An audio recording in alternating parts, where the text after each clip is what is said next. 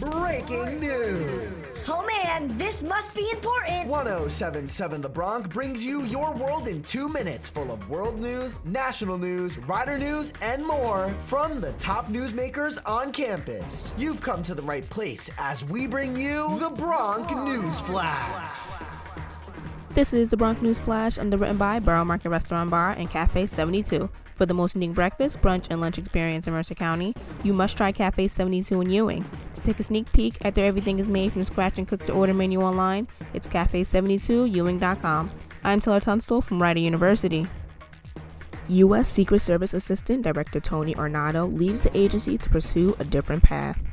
U.S. Secret Service Assistant Director Tony Arnado left the Secret Service on Monday, a significant departure 2 months after explosive testimony by a former White House aide. The aide alleges Arnado had told her then-President Donald Trump was angry upon learning his security detail wouldn't take him to the U.S. Capitol on January 6, 2021. On Monday, Arnado confirmed his departure with a statement saying, "I did retire today to pursue a career in the private sector.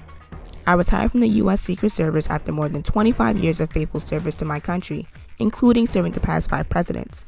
I long planned to retire and have been planning this transition for more than a year." According to officials, Arnado has not taken a role with the former president or any of his companies and declines to name his new employer. First Lady Joe Biden recovers from rebound COVID-19 case and will return to Washington. First Lady Joe Biden has recovered from a rebound case of COVID-19 and will return to Washington nearly a week after again testing positive for the virus, her office said. Biden, who has been isolating in Rehoboth Beach, Delaware, has now tested negative, her spokeswoman Elizabeth Alexander said in a statement. She plans to travel back to the Capitol on Tuesday. She subsequently tested positive for a rebound case last week after being treated with the antiviral Paxlovid, which was the same experience her husband, President Joe Biden, went through a month ago. Paxlovid is authorized under emergency use by the Food and Drug Administration for Americans ages 12 and older who are at high risk for severe illness from COVID-19.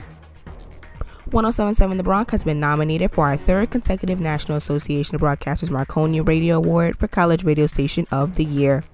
This year's awards are on Wednesday, October 19th in New York City. In order to send the entire student executive team to be in the audience when 1077 The Bronx name is announced at the Marconi Radio Awards dinner, there is a fundraiser we started to help make that happen. To donate, go to www.rider.edu/about/news to read the article, learn more, and donate. Big or small, your gift can help give these students an opportunity to attend a career night they will remember forever. That's all for this episode of the Bronc News Flash, underwritten by Cafe 72 and Borough Market Restaurant Bar. Exceed your culinary expectations at Borough Market Restaurant Bar in Pennington. From handmade paninis, homemade soups, and fresh pasta to fresh steaks, chops, and seafood, Borough Market Restaurant Bar will excite your palate like no other restaurant in Mercer County. To make reservations online, it's Borough Eatery Bar. I'm Taylor Tunstall. This has been the Bronc News Flash on 1077 The Bronc. Oh man, that was pretty important stuff. Missed your world in 2 minutes? You can listen to past episodes at 1077thebronc.com/Bronc News Flash on your favorite podcasting platforms. We'll see you next time as we get back to the biggest hits and best variety only on 1077 The Bronc. Sweet!